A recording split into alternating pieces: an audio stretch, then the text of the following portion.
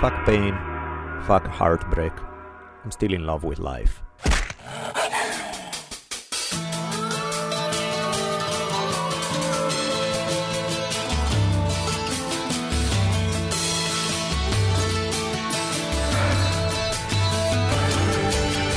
From the multicultural headquarters of the future capital of the free-thinking states of America known as Los Angeles, this is the Drunken Taoist Podcast.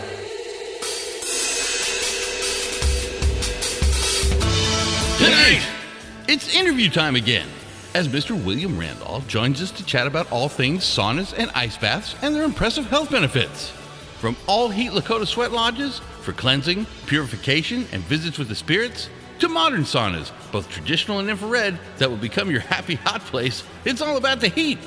So let's crank it up to 180 and get sweaty. And don't forget to hydrate. Here we go. And now, asking you all to spread the words that corporations are not persons, I'm Rich Evers. And my partner in crime, the savage philosopher and middle finger of the gods, Daniele Bolelli, as we invite you to lower the lights, batten down the hatches, and prepare to open your mind. For the Drunken Taoist Podcast begins now. All right, here we go. Welcome back, everybody, to another fine episode of the Drunken Taoist Podcast. Another gorgeous day in Ojai. Late into the summer season for us, but delightful, dappled sunlight covers Daniele Bolelli and his manly beard, fresh back from the South Dakota Black Hills. Yes, indeed. Welcome back. It was a good trip. It was definitely a good trip. I had a blast. But now that you're home, you'll be able to roast yourself in your fantastic sauna over Yes, there. some people argue that the sauna is when it's cold outside. I You think say that nay. like when it's 100 degrees and you go into 180, then you come out of the sauna and you're like, hey, this is easy. This is not bad. So there may be a all-season purpose for the sauna. But yeah, we're going to be chatting about sweating and saunas and heat and health and all of that coming up real soon.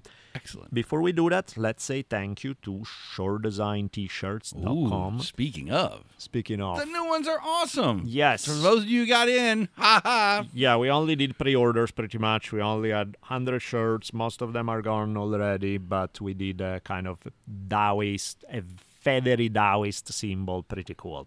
A combination of Taoism with a Native American twist. Perfect So combo, especially for just getting back. Yep, that's a sweet one.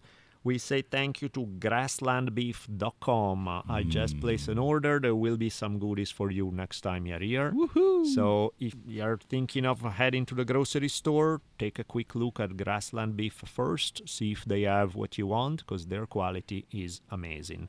Also, thank you to Zebra Athletics for providing the mats that make up my home dojo. That's great. And as usual, thank you to the folks keeping the drunk into the Drunken Taoist. We have Aum Winery, Aum Cellars is AUM, and then also materawines.com.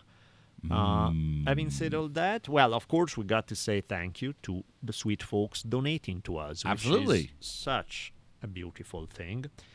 And because we haven't done it in a while, we have a good list. So here we go. Let the pottering begin. We have Diane Lynch, Jim D'Amico, Samuele Rudelli, Edward Feldman, Froggy Style Production, Steve Rados, Andre Garapetian, Lane Raper, Yanni Linnima, Luis Pesquera, Jesse Rantakanga, Saron Weisner, Clayton Payne, Austin Stilwell, Juan Gabriel. Juan Gabriel, I do well with your first name. I have no idea about. I'm guessing Saga Stume. Wow. Nah, fuck, I'm sorry, man. That's a bad one. And I should do well, because from Spanish to Italian, it should be an easy one. But no, I sound awful on this one. Sorry. Christopher Parcel, Stephen McKee, Jonathan Waterloo, Bradley John Eaglefeather, Nick Zunik, Lisa Robles, Gregory Richmond, Aistis Juska, John Vergara, Thomas Robinson, Nicola Tony, Frederick Hahn, Ross Cranham. You guys are fantastic. Unbelievably fantastic. Thank you so much. That was a fantastic, by the way. I have a list here of fantastic replacements.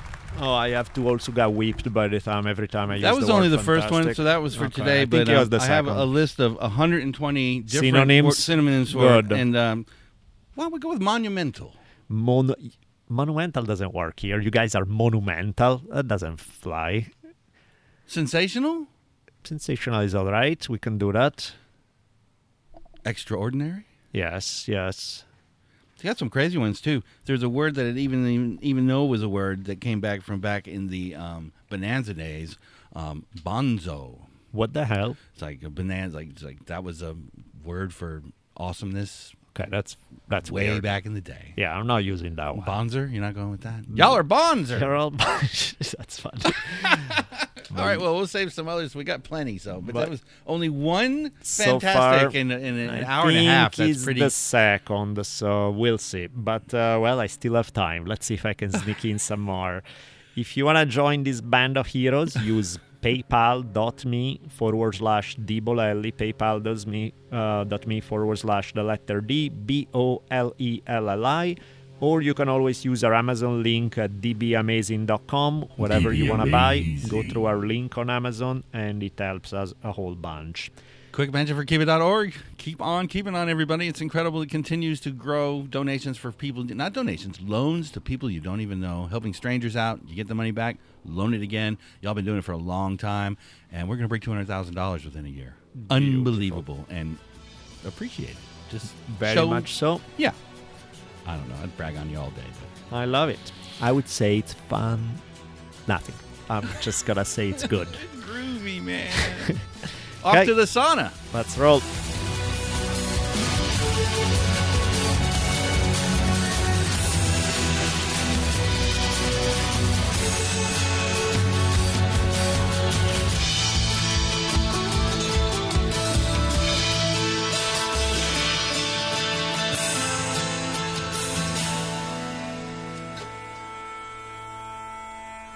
So one of the things that we're going to be chatting about today is saunas. But specifically what interests me is, and we do mention it in the course of the conversation at one point briefly, is how throughout the globe, radically different cultures have figured out the idea of getting into a somewhat small space, heating it up a whole lot, sweating like crazy, and feeling that that particular activity is really good for them.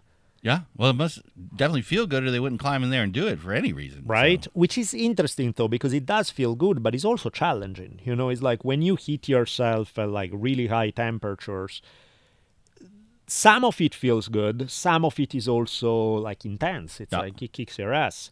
So it's interesting how, despite the ass-kicking factor that, you know, you don't think of it as the most comfortable thing in the world going in 180, 200 degrees heat.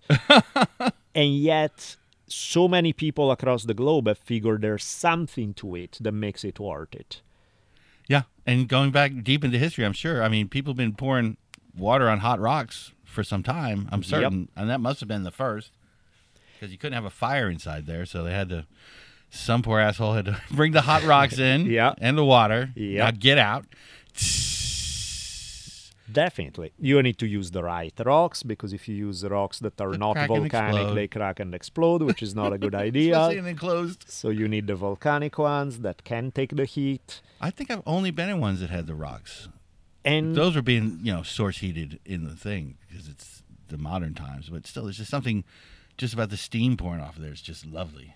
And there's something to it, because like physically, what it is like the process of sweating is a really healthy one. Yeah. I've always read very confusing and contradictory arguments about the science, about you are getting rid of toxins. No, you're not. Yes, you are. All this stuff. It feels good. So I don't know what the actual evidence is, but I would bet to say that there's something to it, because there have been so many cases, anecdotally granted you, but when somebody has a cold and they sweat a bunch and suddenly they feel better. Mm-hmm. Or it's kind of like the natural way in which the body tries to cook bacteria. Like you get a fever because your body's trying to cook stuff they don't want in there. And to get rid of it, it opens those pores up and lets it out. Exactly. That's got to be helpful to so do it that. Seems I can't imagine that it wouldn't. Right. It seems to be straightforward, but so physically, sweating feels really good. Yeah. And of course, there's a limit. You cannot dehydrate yourself past a certain point without getting major headaches, where it's bad for. So you want to make sure you stay hydrated, you drink a lot. But that process of sweating to the point where it's not more like that oily sweat. You're sweating, essentially there are buckets of water coming out of your body pretty much. Yep. And it's fine to me how some people have done it in a way that's primarily a health activity. The way saunas are run today it's a health activity, right? It can be a social activity, but it's done for health. If you look at like Native American traditions, there is a health aspect, but there's also a strongly spiritual aspect to it. How the sweat lodge is not just you hit yourself and you feel better. It's like, I think there's a clear connection. If somebody figured it out practically, like they did it, and like, I actually feel good. Why separate the physical from the spiritual? So why should it be just, I feel good? It's like, I feel good is that I feel good. James Brown would agree. It's a right? It's a 360-degree thing, right? It's like, what does it even mean to say spiritual otherwise? Like, there is a connection between your state of mind, your body, your attitude about life, all those things. So it's kind of like, if you find something that you really enjoy to do for working out, and when you work out, sometimes you walk in. I mean, I can count so many times going into a training session where I'm just like, am I going to make it in time before I murder somebody or not? And then you start and you're like, hey, what's up? And you need to start working out. And you start, and 20 minutes in, you're like, I'm so glad I came. How are you doing now? And suddenly you can talk like a human being, because just that extra tension, stress, it boils it out through sweat and activity. Did the sweat lodges, did they enjoy any sort of fungal assistance in those things? Or it was just usually the heat? Just the heat. It's the way the Lakota, and again, if you look at the indigenous people of North, Central, and South America, you find it, I don't want to say everywhere, but pretty close. You find it in so many different cultures. So everybody has their own thing, right? I'm going to be more talking about Lakota sweat lodges. But again, the principle apply to a lot of places. It's really primarily seen as, it can be a ceremony on its own, but it can also be a ceremony as preparation before other ceremonies. So it's kind of seen as a purification. It's a cleansing. It's a purification. It's like it gets you ready to be in a state of mind for either going about your day or going about the next ceremony that this was just preparation for. Well, it can't possibly hurt to have all those cellular level glands and pumps just working their magic and cleaning the pipes out. Yeah, I mean, some of these guys are hardcore. Like, people go on a vision quest for 4 days, and before they sweat, and when they come back, they sweat before anything else. Wow. And I'm sure they sweat briefly. I'm sure they don't do a monster sweat that dehydrate you. But it's seen as like, hey, it's like a decompression chamber. There's daily life, there's this ritual space, there's this other thing you're going to do that's even more intense. So you go in and go out of that space through the sweat lodge. And I find it, I mean, the times when I did sweat lodges, I found it really powerful. I don't know exactly what the temperature is, how high or not it gets, because again, you're not running a sauna with a thermometer, you're in a different space. And I'm sure the temperature is not as brutal as some of the saunas I've been in, because there's no way, like I remember being in a sweat lodge sometime for 2 hours. There's no way you last 2 hours at 220. Yeah, you die.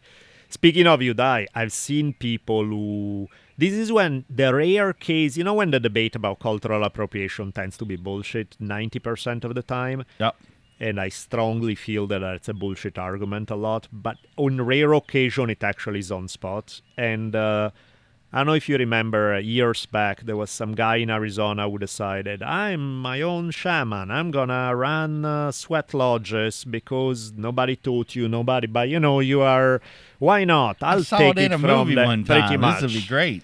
And he started running sweat lodges, clearly way too hot. And he actually killed several people who were in the lodge because he was like, no, we are warriors. We're going to stay in it, stay longer. And several people had a heart attack and died because he pushed them too hard. So I think after the first heart attack, everybody else would have been like... Right?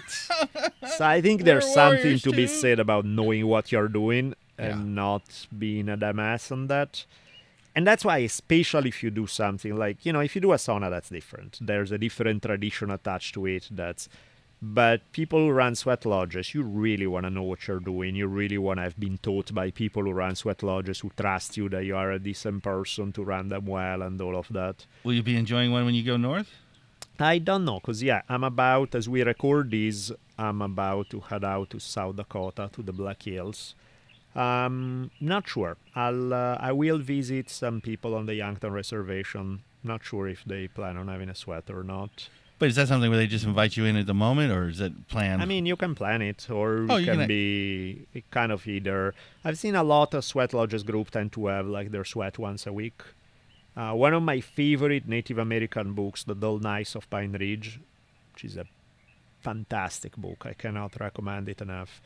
They are talking about how they had their sweat in the backyard and they go every day. They would have, I don't know again how long, but they would have a sweat lodge ceremony every single day. It sounds like a lot of wood after a while. You're right. That is, at the same time, South Dakota winters, I think it helps keep you... You just keep the fires burning anyway. And some of these guys, you kind of see how it is. You know, like their neighbor. The story about their neighbor is brilliant. There's a guy that I mention a lot because he's a key character in when I did the Wounded Knee series for History on Fire. Dewey Beard. He's the tale is that one day the members of the Dull Night family, they are all huddled up around the stove, and everybody's cold. Like it's so cold that just they are all trying to hug the stove for warmth because it's 30 below outside. South Dakota winter. Yeah, I can imagine. And somebody knocks at the door, and nobody wants to get up, so to move away from the stove. So one finally does, and these are tough people, you know, people who are used to pretty extreme weather. And he goes open, and there's their neighbor, who's 90 years old, who just arrived riding a few miles on horseback, naked, and as a little like buck hide vest, and that's it. And it's not that cold. And they are all looking at him like, how the hell do you... And in fact, he was saying, you know, he was born back in the teepee days. He's built differently from all of us. You know, it does not feel cold the way the rest of us do. Air conditioning. And you see some of these guys living until 90 plus, and I'm like, maybe the once a day sweat lodge played a role. Could be that it was helpful. But like I really love like the idea of the sweat lodge. I just like it so much. Going into a somewhat enclosed space. Unlike a sauna, sweat lodges are dark. There's no light in it. And you close the flap, you start pouring water over the rocks, the steam rises, the heat kicks in. There are songs that go with the sweat lodge, Lakota songs that in my weird version of it, where I have a sauna in the backyard, if I'm alone, I'm just singing my Lakota songs and I'm in that space, right? And it's, I don't know, man, it's like there's something about the power of rituals, which, you know, I've seen, like, growing up in Western cultures, I've seen a lot of, like, the kind of rituals that is like your grandma church rituals or whatever the hell. They never spoke to me. I never felt anything. Like, it seemed like you're going through a traditional practice for the sake of doing it, but it doesn't feel like anything. Well, it's because it's no way connected to nature? Probably. To your body. Yeah. To things that to me are essential, that to me a powerful ritual is about that. Yeah. Speaking of which, it's funny, I should publish it somewhere. There was an extra chapter of Create Your Own Religion that was all about rituals. I never made it into the book. Bonus chapter. But yeah, maybe I'll put it up somewhere. That should be fun. First, you get yourself an acoustic guitar and about 12 semi-hot girls that are desperate. That's the let the rituals begin. That's the Muddy Waters ritual, right? It's crazy how some rituals. And again, if you have never been around powerful rituals, it's amazing how they work. It's like the impact that they can have to help you push the reset button, to help you get to a place where you feel back to being yourself, to get rid of all the bullshit, all the distraction, all the things. Some people can do it through meditating, and that's their ritual. I've always found Lakota rituals powerful because they all involve the body to one degree or another, and like tapping your inner chemistry. They all involve like some basic elements of life: water, heat, sun, all things that are, I don't know, man. I cannot speak highly enough of the idea of having a practice that you can that is so unfamiliar to me, having grown up the way I grew up. That's exactly what I was going to say. We don't have any any circumstance that matches that in Yeah, our going to get drunk at the mall and driving around on Friday night. Yeah. I think that's why people who are like obsessed with things like jiu-jitsu, they talk about it and it sounds like a cult. Sometimes you're like, Jesus, man, it's okay. There's something outside of that. But I understand it because there's community and there is a powerful ritual there because that process of going through it, like the way you sweat, the way you engage with your body, the way it makes you feel, it really changes your mindset from when you walk in to when you walk out. It's like a minor psychedelic experience in its own way. So I do get it. It's like it's a strong community effort and it's a ritual. Of course, people are going to be desperate for it in a culture where none of that stuff exists. It doesn't exist. Yeah. One time, I'll tell you this one, then we'll jump into the sauna interview and we get into all that. But like, I remember one time I had a sweat with this guy named Wallace Black Elk, who was an old Lakota guy. And he, at one point during the sweat, I started seeing this stuff that I'm like, what the hell is this? Where you see these little lights, they look like fireflies that pop up in the darkness of the sweat, and they appear and they disappear and they appear and they disappear and they move around a little and then they are gone. Actually in your vision? Or? Yeah. Actually in my vision. And then I was like, hey, did you see something in the lodge? I'm like, yeah, there were the lights like firefly. I'm like, yeah, that thing. And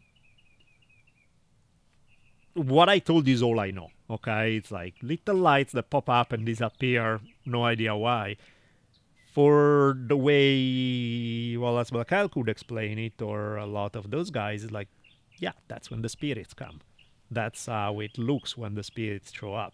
And you're like, take your word for it, because I have nothing to contribute one way or another. It seems to make sense. But it was definitely trippy. It Wow. was definitely one of the things where you're like, what did I just see there? It was interesting, to say the least.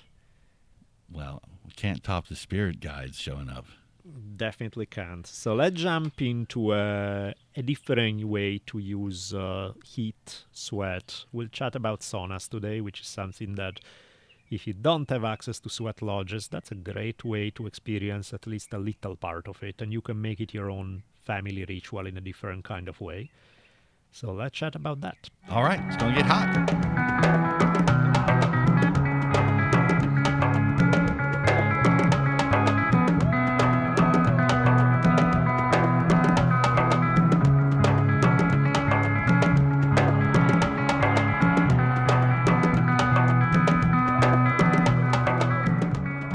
Okay, so here we go. Today with us, Mr. William Randall. William, thank you so much for being on the podcast. Daniel, thank you so much for having me. I look forward to the discussion today and maybe sharing some of the enlightenment I've discovered over the last few years with saunas and ice baths to help people out there that are, looking to make decisions and understand some of the health benefits.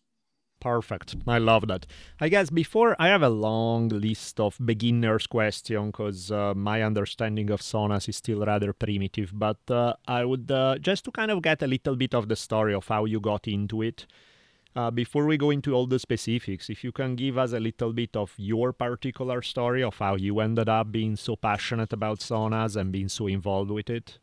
Well, I think the best way to answer that is for all of us. I mean, life is an evolution and a process of events that shape our lives. And for anybody who grows, and I'm now in my 60s, the learning process never stops. So my background had been as a competitive athlete. Actually, kind of later in life, I ran at a pretty high competitive level in my 30s and 40s, ran masters meets with some of the top runners in the world. Craig Virgin, two-time world cross-country champion, was my teammate. Steve Scott, former American mile record holder. And, I was a slow poke in the group, but I had some fast company. So it really helped me learn how to be a good runner. Fast forward from running, I did cycling. I did a couple triathlons. And then I had a fairly serious bike accident going slow, and I broke 3 ribs and punctured a lung, which partially collapsed. And I decided it was time maybe to take my intensity off the bike and find a safer way to go. And that led me into paddleboarding. And through paddleboarding, I met some elite athletes in that sport. Folks like Kai Lenny, Laird Hamilton, Annabelle Anderson, some of the top people in the world, and started taking my pathway as I was getting older towards a point where, hey, I've got to preserve my body and not beat it up as much as I did when I was younger. So the things I didn't pay attention to, like sweating, rest sometimes, lower intensity, and ultimately the benefits of, hot and cold, high heat saunas and ice baths evolved through actually a connection I had through Laird Hamilton's cousin, Chuck Glenn. So that kind of led me into the world of saunas at a time where I was basically retired, and it became just an interest of mine, not even with the intent to become a business. That sounds fantastic because, I think the thing that people often forget when they are not doing sports at such a high intensity level is that we all think, exercise, being active, sport, that's the greatest thing you can do for your health. But of course, there's a place that when you train past a certain point, it's diminishing returns. And if anything, the body takes a lot of damage. Well, I remember it really stuck with me watching an interview with an NBA player, I believe it was Rick Fox, who was saying, man, I look at when the new guys come into the NBA in their first, second, and third year, I look at them with so much envy because they play pain-free. Whereas all the veterans who are all like, everything is kept together with scotch tape because everything hurts, because the reality is that while being active is fantastic for your body, pushing past a certain limit, there's a lot of wear and tear. And so figuring out how to take care of your body in a gentler kind of way seems extremely important. There's a point in your life as an athlete where you start shifting from having to do less recovery and you're training more till you start seeing injuries pop up. And Yep. Every sport's different. But once those injuries pop up, you end up spending more time in rehab and preparation. And one of the things that finally turned me off is for running, I was looking at possible surgical intervention. And I said, first of all, I'm not that good. And secondly, I don't want to get cut on. So how can I shift my focus to a different activity or sport? And that's just something that kind of comes with time and age and figuring out how far you want to go with a particular love or passion that you have. That makes perfect sense, absolutely. And in the case, apply to the saunas, regardless whether you are a hardcore athlete who you beat up your own body a bit too much, or whether you are just anybody, regardless of your fitness level. The point is saunas have fantastic health benefits for just pretty much every single human being. So I guess let's jump into that. I've read a bunch on the benefits of saunas, the health and all of that. Can you give me the lowdown? Because of course, my amateurish reading on the topic, I read good articles, I read bad articles, I can't tell the difference between the two, I don't know what's what. What's your current understanding of the science in terms of the benefits of saunas? It's a great question because especially nowadays with the internet and so many new ideas out in the marketplace, you have to kind of separate marketing from science. Absolutely. And I know we've talked a little bit about saunas, the different types. You have infrared, you have traditional, and I've done both. In fact, before I got in the business, before I had my own sauna, I did 2 months of very regular infrared saunas. And I would sit in there for 45 to 50 minutes before, like a workout, you get to the point where you're starting to feel gassed. You've had enough and you're ready to get out. And that varies from person to person. But what I've found and discovered over the last few years, Danielle, is that most of the science on the health benefit, the hard science, is based on traditional. And it's not to say that infrared doesn't have a benefit, but there's this magic temperature of 176 degrees Fahrenheit where a thing called heat shock proteins get generated. And heat shock proteins are basically like a stressor. It's just like working out under extreme heat, where it boosts your human growth hormone, it lowers your blood glucose and insulin levels. And the higher the temperature, the faster the impact and the more significant the impact. And that is kind of what led me into the traditional realm. And ultimately, I became a dealer through some experiences I had with some of the real hardcore practitioners, like Laird Hamilton, his company XPT, and some others, in the industry. So I think the infrareds have a lot of benefits. You sweat, and I think there's probably science that we have yet to learn about them. But the hard science, the couple thousands of years of people using traditional saunas is really where most of the solid health science and scientific back benefits exist. Beautiful. So in that sense, that kind of confirms some of the stuff I was reading where, yeah, infrared may be great, but it's harder to tell in terms of we have less information, we have less evidence than for traditional. For traditional, what would you say are the top benefits? What are the things that people can expect? Actually, I'm going to start with what I think universally is one of the best benefits. And I think for women, because, women, whether they're moms or not, they're just more alert and aware. And a lot of the women friends I have struggle with sleep at night. Mm-hmm. And I think the number one benefit after a sauna session, especially, in the evening, early evening, is a very, very deep sleep. So I think it is a great recipe for being able to avoid anywhere from melatonin to any other sort of doctor's prescribed sleep aid. I see sleep being as one of the biggest benefits. Another one for athletes and active people is recovery. It does stimulate human growth hormone naturally, sort of akin to, like they brought the example of EPO. A lot of the cyclists have blood dope using EPO. Well, the saunas do it sort of naturally. Mm-hmm. There's a synergistic effect, especially post-workout, in increasing your human growth hormone based on the time you're in the sauna and the temperature that you're in there for. Another benefit is lowered blood glucose and insulin levels. They've found that post-sauna use, it lowers your sensitivity to insulin and decreases your glucose levels, which has a lot of health benefits. People who are injured, it helps with injury recovery. It increases the blood flow to the injured joints or areas of the body. So those are a few that kind of jump out to me. But again, I always put sleep at the top because that's kind of a universal human need. Is good night's sleep. Definitely. That makes perfect sense. I had read, I think it was a Rhonda Patrick research that she was showing from, actually it wasn't her research, she was reporting on some like Northern European, I believe Swedish research, something related to cancer rates among people who use saunas a whole lot. Does that ring a bell? Yes, it does. There's been a lot of there's been research on that. Ironically, in addition to that, they're actually using hypothermia, high heat, to treat cancer. In conjunction with sometimes with chemo, and they're seeing some pretty positive results of that. So there are definitely lower incidences of most cancers for people who have regular sauna exposure. So certainly as a longevity aid and health benefit, they kind of go hand in hand.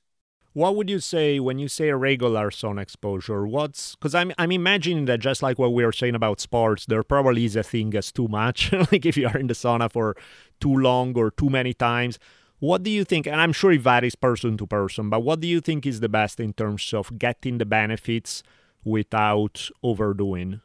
I would say generally 2 to 3 times a week. You have to be careful with the heat. My particular sauna, we've gotten it up to 230, 240. And at that temperature, and again, it's dry heat. Yeah. And the bottom of the sauna on the floor is not as hot as the waist up. 15 minutes, most people are cooked. They got to get out. Yeah. And they can get out. You can take a cold shower, go back in. So 2 to 3 times a week, anything over 180 to 220 for a couple sessions. In, out, and then do it 2-3 times a week. That should be plenty for most people. Nice. If it's done post-workout, it's even better. Perfect.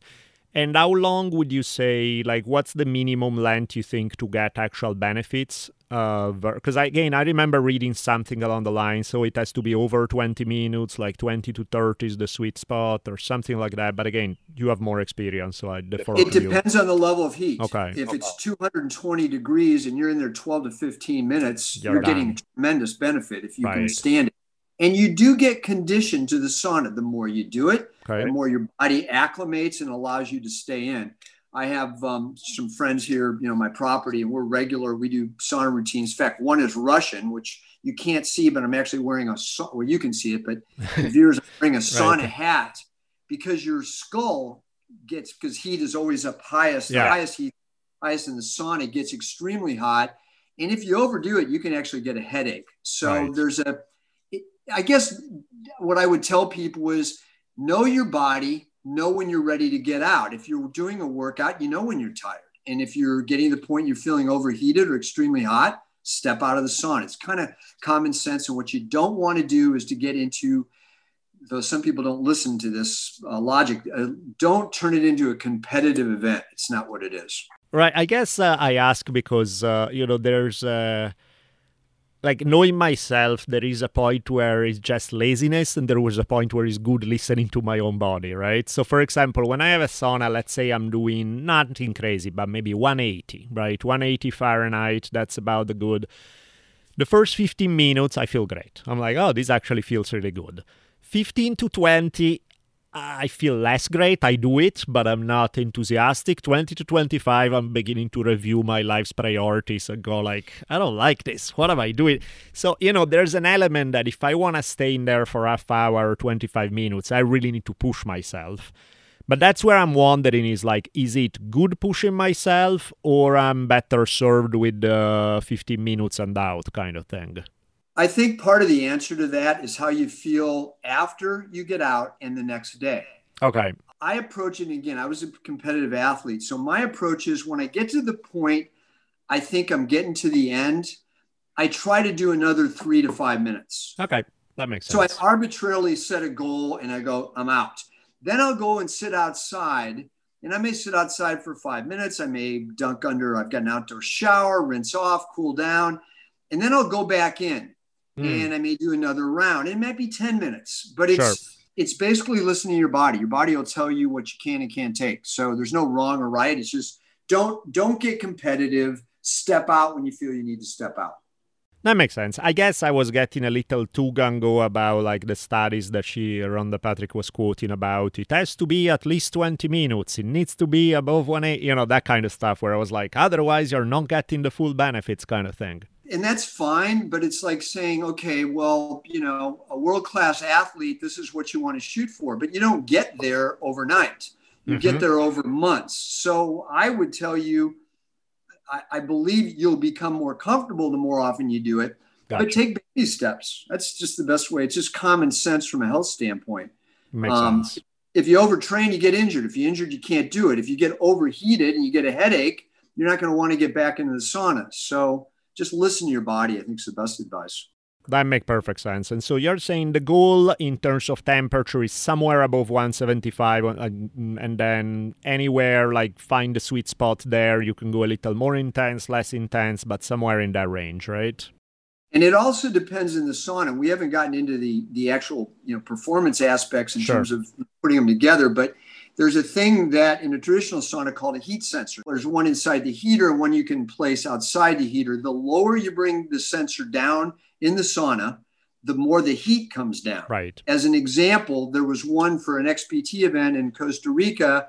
I didn't build the sauna. They put the heat sensor on the floor. Whoosh. I could last 5 minutes and it was melting the plastic cups on the floor.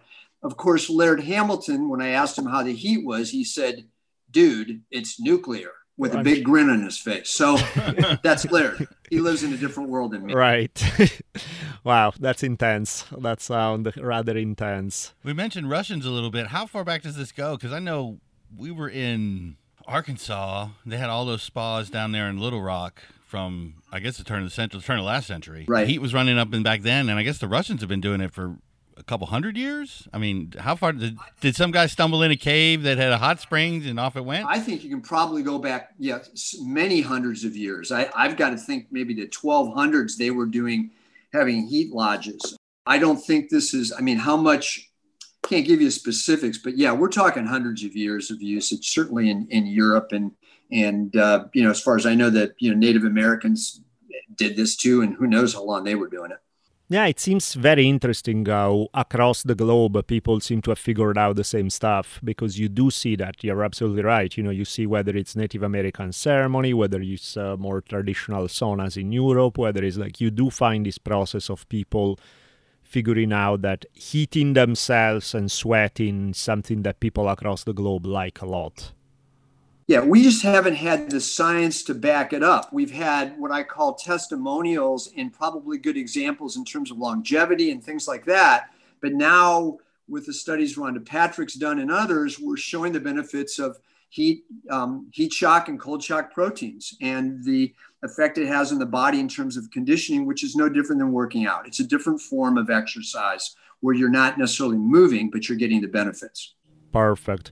In terms of picking saunas, traditional, can you have them indoors or are they always outdoors? No, you can have them indoors. You can take an indoor sauna and put it outdoors and put a roof over it. You have a lot of different advantages. The typical outdoor saunas that most of my customers get are the barrels. And the advantage of the barrels is they have less surface area, so they heat up faster. Mm-hmm. So if you have a square sauna, it's going to take a little bit longer because there's more cubic feet in there that have to get hot. You can use, some people put them in their garages, some people put them outdoors. You have a lot of different choices, but the barrels are probably the most popular one for outdoor applications. The barrel, you feel like you're stepping into some hobbit hole somewhere where you're going in Bilbo Baggins' house or something. It's awesome. And you're facing people. You're close together. There's a social aspect to the barrel, which I really like as well. No, it's beautiful. They are even just, when I walk outside in the garden and I see the sauna, I just get happy. It's like it looks good. It's one of the things that is like, it's a beautiful object, that purely as an object, let alone then for the use of it. So it's kind of a happy, hot place. It really is. It really is. So in terms of like somebody who's looking into getting saunas, what can they expect? Like what are they looking for? What are like things that you want to have in a sauna, things that are redundant, things, all of that? Well, there's a lot of different add-ons, but the beauty about saunas to me is the simplicity. You have really two things. You've got your wood, your barrel, which normally I recommend cedar, but you can get it in Douglas fir. And so you have the smell of the cedar, and then you have the heater. And then you have, I usually include there's a kit with a water bucket, ladle, sand timer, so you know how long you're in there, and a thermometer gauge. And the thermometer hydrometer is absolutely essential, so you know what heat it's at, right? So you can judge your time and your staying time inside the sauna at particular temperatures. The three aspects I think that you have to consider. Number one is before anybody, I sell them a sauna, I said, get electrical estimate. Mm-hmm. Because if you're going to run cable a long way, and if your panel's not upgraded to say a 200-watt panel, you may have to upgrade that. And that can end up costing $1,000, $1,500. So I don't want people to go, well, I didn't know that. I go, get your electrical figured out. Yeah. Got a couple of questions I referred, get that done. And we can agree on a sauna, but let's wait until you know what that is. Then the sauna is ordered. The components outside of the heater, like I said, there's different choices in benches, backrests, there's the add-ons. You can get essential oils, which you can add to the water, pour it over the coils, straight oil, but the water you can. They have a salt wall that adds some additional sodium, which is another option. Windows, different doors, things like that. So you can customize it to a great degree. Sweet. And yeah, I think the point that you brought up about the electricity is important because people just think, oh, sauna, that's it. But no, there's a whole, you do need a dedicated circuit. You do need and in case, if your electrical box is on the other side of the yard, you have to dig to bring the electricity over there. So it's work, definitely. So that's kind of part of the cost to think of it, not just the price of the sauna itself. Right. In terms of costs, what do you think, just to give people a vague sense from very low end to high end? And we're talking now 2021, so I'm sure if you listen 5 years from now, they may be different, but... Yeah. Lumber prices keep going up. Yeah. It could be every 3 months you're going to see cost increases right now. But generally, I tell people you're probably going to be between $4,000 and $10,000. And 10 is high, But if you want something really custom, maybe you want one of the really large barrels. They're 7 feet by 8 or 10. You're going to get up in that range. So 4 to 10 is kind of the realm that I share with people. Occasionally you get them a little under 4, but that's like a one person. And I tell anybody who gets a sauna, at least get a 2-person sauna. Sure. I just, unless you have no space. Yeah, unless you hate people, yes, that's a good thing to have that option to share it with somebody you like. You get in when I'm done. Right. Yeah. There's also potentially, Danielle, if you're really hardcore and you're in there by yourself, you might overdo it. And if you get somebody with you, they can keep an eye on you. So there is a slight safety advantage to sharing the experience with somebody. Definitely. That seems to help quite a bit. So in terms of the other costs, so let's say you have the sauna, it's set up, approximately how much would you say people can expect to add to their electric bills? Here's the simple math on that. You're going to get a heater, and the heater is going to be like a 4 kilowatt or 6 kilowatt or 8 kilowatt. So you take let's take an 8 kilowatt heater, which is usually in the larger barrel saunas. Then you look at what your electrical cost is that time of day. And that could vary from 30 cents a kilowatt hour to maybe 60 cents a kilowatt hour. So you take the 30 times the 8, and if you run it for an hour, that's about $2.50. Okay. It heats up over 30 minutes. You use it for 30 minutes. You're looking at usually somewhere between $3 and $5 an hour to run it. So that seemed like the very reasonable end, where even if you run it 3 times a week, you're still talking about a fairly small amount of money every month. Exactly. And unlike a hot tub, which is you can turn the temperature down a hot tub, but it's on all the time. So Sure. you're constantly using energy. And a lot of hot tubs are 110 or 115. They're not as efficient. So certainly don't get as hot. So, and they're also a lot less maintenance. There's very little maintenance on a sauna. You can wipe it. Water and vinegar, water and baking soda, vacuum it occasionally. And if it gets, sometimes the wood up above gets a little bit singed by all the heat, you can lightly sand it. Really, that's really all you have to do, which is kind of nice. Okay, so that's interesting. So you're saying just once in a while, whatever seems appropriate, just do some of that with baking soda or vinegar, kind of a general cleanup of the sauna. Yeah. I mean, you've got slats in the wood, sometimes on the floor. If it gets a little gunky, I'll scrub in there real well and then take my shop back and clean it out. And then slightly sand the benches once in a blue moon if you get a lot of use. I do a lot of sessions with, 6 to 12 people. So every week I try to do a light clean at least, if not more, a deeper clean every couple weeks or months.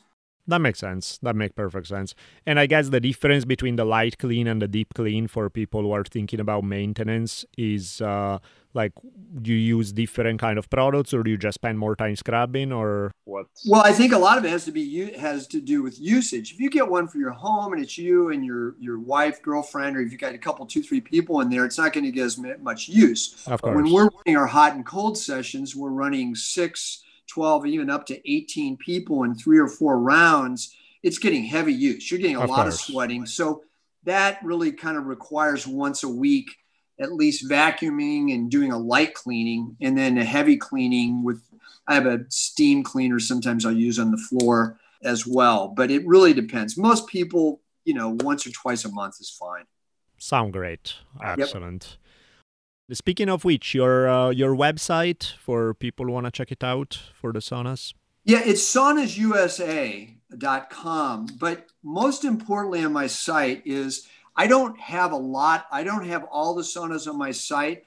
What I do have is a lot of these studies on the health benefits. So I always tell people, go there, look at the prices. They're MSRP, but I can usually get people really good discounts off my prices or the manufacturers.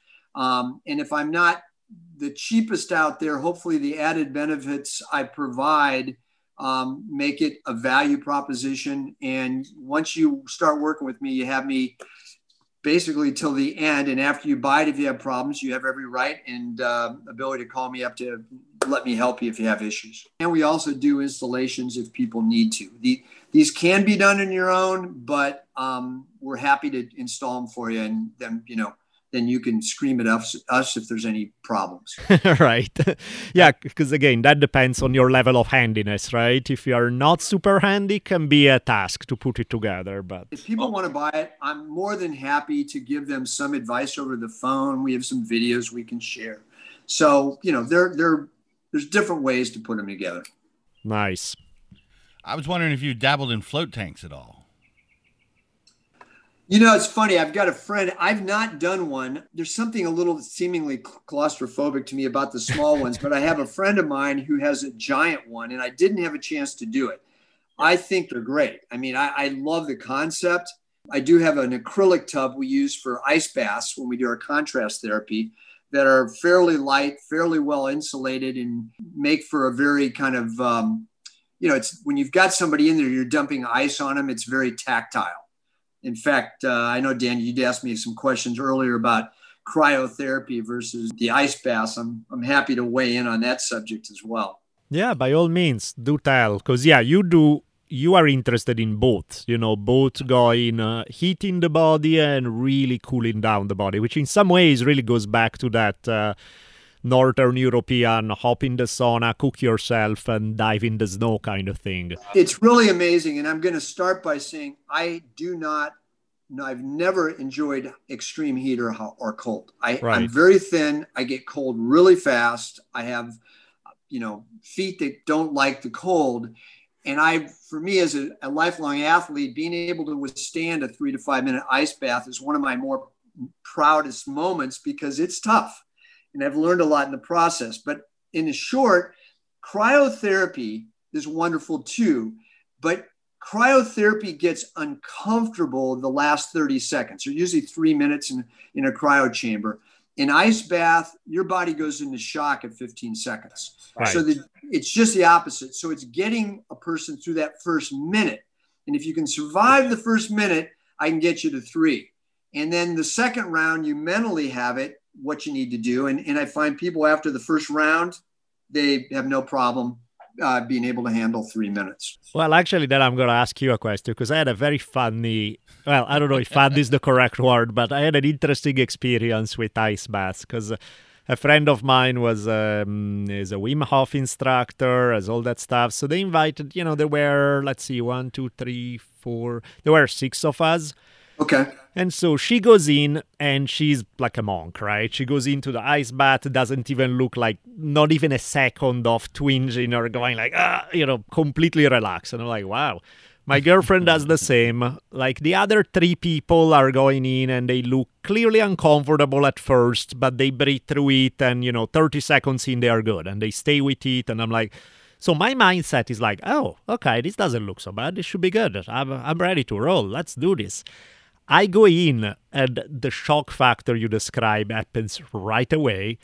And I feel every muscle in my body like clamping down and I figure, okay, I'll breathe and eventually it's got to go away.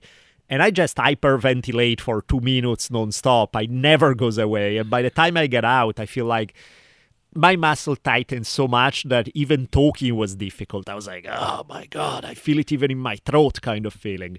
So I was not having the greatest experience ever. I would love to get your feedback. Did they do any breath work with you before you got into the ice? It was a little, my guess is that it was too long before because we did like a yoga breathwork section, but it was like 2 hours earlier or something. Because I'm going to, a shout out to Laird and Gabby that led the XPT event that I went to. We did about an hour of breath work. And what I did mentally when I got in the first time, I had a guy next to me, was I broke down the 3 minutes into 12 sets. So what I did is I breathed in through my nose for 5 seconds, held it for 2, and exhaled for about whatever was left, set 3 7, or right. 7. Yeah. And I counted down the sets. So that helped me immensely. And then I later on started learning that the first thing that drove me crazy were my feet and how cold and stingy they were. Yep. So I'd keep my hands out. And when the feet got to the point where I could barely stand it, I'd put my hands in. And I guarantee you forget about your heat. Your feet. I see, because you trick yourself that way, because your attention shifts. I see. You have to. Don't get me wrong. Your experience, I've seen people get in the ice bath and shake for 3 minutes. Yep. And you have to do the opposite. The one thing you need to do is get as still as you can, as quickly as you can, and just slow down your breathing. And I walk people through it a lot, and I'm far from being an expert on this, but for somebody who hates cold, I get it. It's not fun. There's nothing about it that's fun. Yeah, it felt very overpowering, like when in my mind I was like, oh, I'm going to work through my breathing, and there was no work through my breathing. I was just like... Yeah. It's funny because I've had a few people, and these guys were really strong guys, and their methodology and success with weights is to push through it and tense up. And the more I push, I can do it. You have to do the opposite in ice. You have to succumb to it. People like that, if you're a control freak, you're going to have a hard time. That's why. Okay, now you explained it. That's because I am a control freak. So yes, that's... Okay, that explains it. Probably everybody else was less control freak than me, and that made it... Okay, that's interesting then. Then it becomes an interesting test of where I'm at mentally.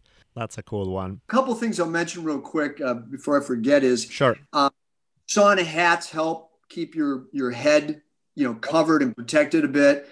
My Russian tenants use whisk, and the whisks you can use to move the hot air around.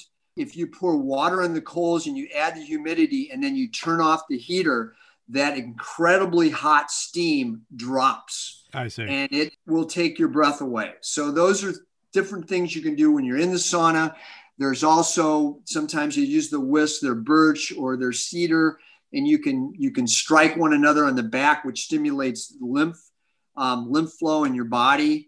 You can add the essential oils to the water and dribble that on the coals to get those lavender or eucalyptus. Those are other options in the sauna, which just add to the experience too. That sounds fantastic.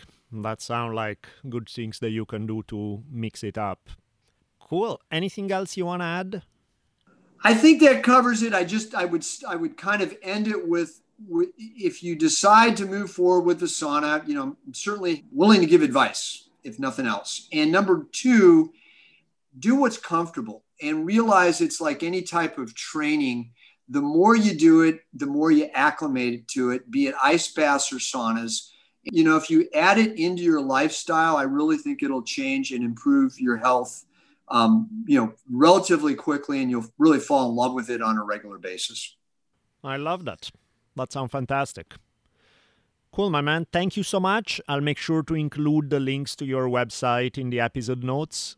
And Danielle, I would love to get you down here for one of our contrast therapies so we can get you through that 3-minute ice bath. The 3-minute ice bath? Okay, sound good. Sound like I'll try to work on my control freak self to let go of that a little bit. Yeah, otherwise I'll have to put one of my tubs in the back of my SUV and drive up to your place. That's probably more complicated. So I think me making my way to you may be easier. But keeping ice in Ojai in the summer would be the complicated part. Yeah, that would be like 111. Yeah, it would be about 100 degrees in 3 minutes, right? Well, that's where the ice bath comes in handy then, because when you get to the extreme heat, I will tell you this. People used to be they'd sit in the sauna and they were warm. Like, okay, is it my turn to get in the ice bath? Now it's, can I get in? Can I get in? Yeah, I bet, because it's like you're so cooked that you're like, okay, I'm ready for it. Cool me down, for sure. Exactly. Well, I appreciate the time today, and thanks again for putting this together, and I hope our communication continues, and I'm always at your beck and call if you need any help or support. Thank you so much. Wonderful. Thank you for the chat.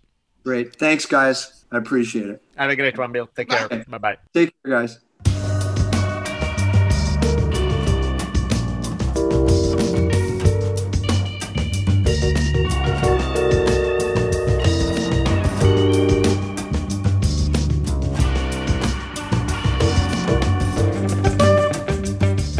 The funky music means one thing. That's the end of another fine episode of the Drunken Taoist podcast. I feel like sweating right now. Right. But the weather does not helping us. It's too You lovely can go here. into the sauna and take care of business right there. I'm going to go move boxes is what I'm going to do. That would Get you sweaty. That should awesome. work. Yeah. The garden's going like crazy. I forgot, we haven't been saying this. We should give props to Daisy House for the intro music to the Drunken Taoist. We haven't done it in a while, so thank you guys so much for letting us use it. And then, having said that, I think we wrap it. Let the good folks go about their day and wish them a good one. Yeah, be safe, everybody. Sweet. DBOLELLI. Good shit. RICHIMON and the numeral 1.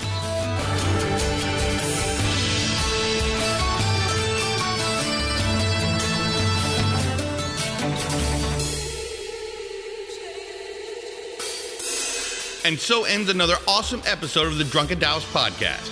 Be sure to keep your ears peeled for another mind-expanding episode coming soon. We'll be tweeting you as they come out. You can keep track of Daniele at dbolelli, that's DBOLELLI. And you can find me on Twitter at RichieMon1, RICHIMON and the numeral 1. We'll see y'all soon. Woo!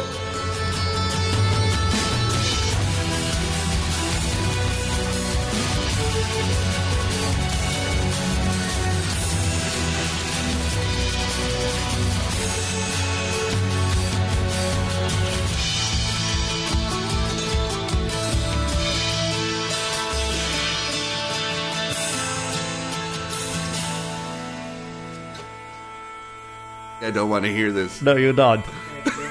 In questo caso le provvidenza di Dio. Duncan showed you the way, yeah? Oh man, isn't that scary to think? Nice. So don't kill people, do that instead. This was great. It's fucking awesome. And I love this conversation. I have nothing against chicken other than the fact that they are ugly and weird and strange. We've been having a great hour here. Dun, dun, dun. I completely got lost. Are we doing the outro or the intro? We're outroing. Oh, we're outro. Okay, sorry. So let's continue. Did you ever see the movie Tombstone with Val Kilmer and... Your accent, it just, whatever that movie is you were trying to tell Can me you about. translate for me, please? I believe the word was tombstone. Yeah, that one, exactly. Just as I was saying, Tombstone. Now, most everybody thought... Sorry. We'll do a cut on there. Or not. That was something else. That's maybe too powerful. What do I have to do? One day the rod shall teach you. Get back to work. Funky. Podcasting. It's like radio, but you can cuss. What?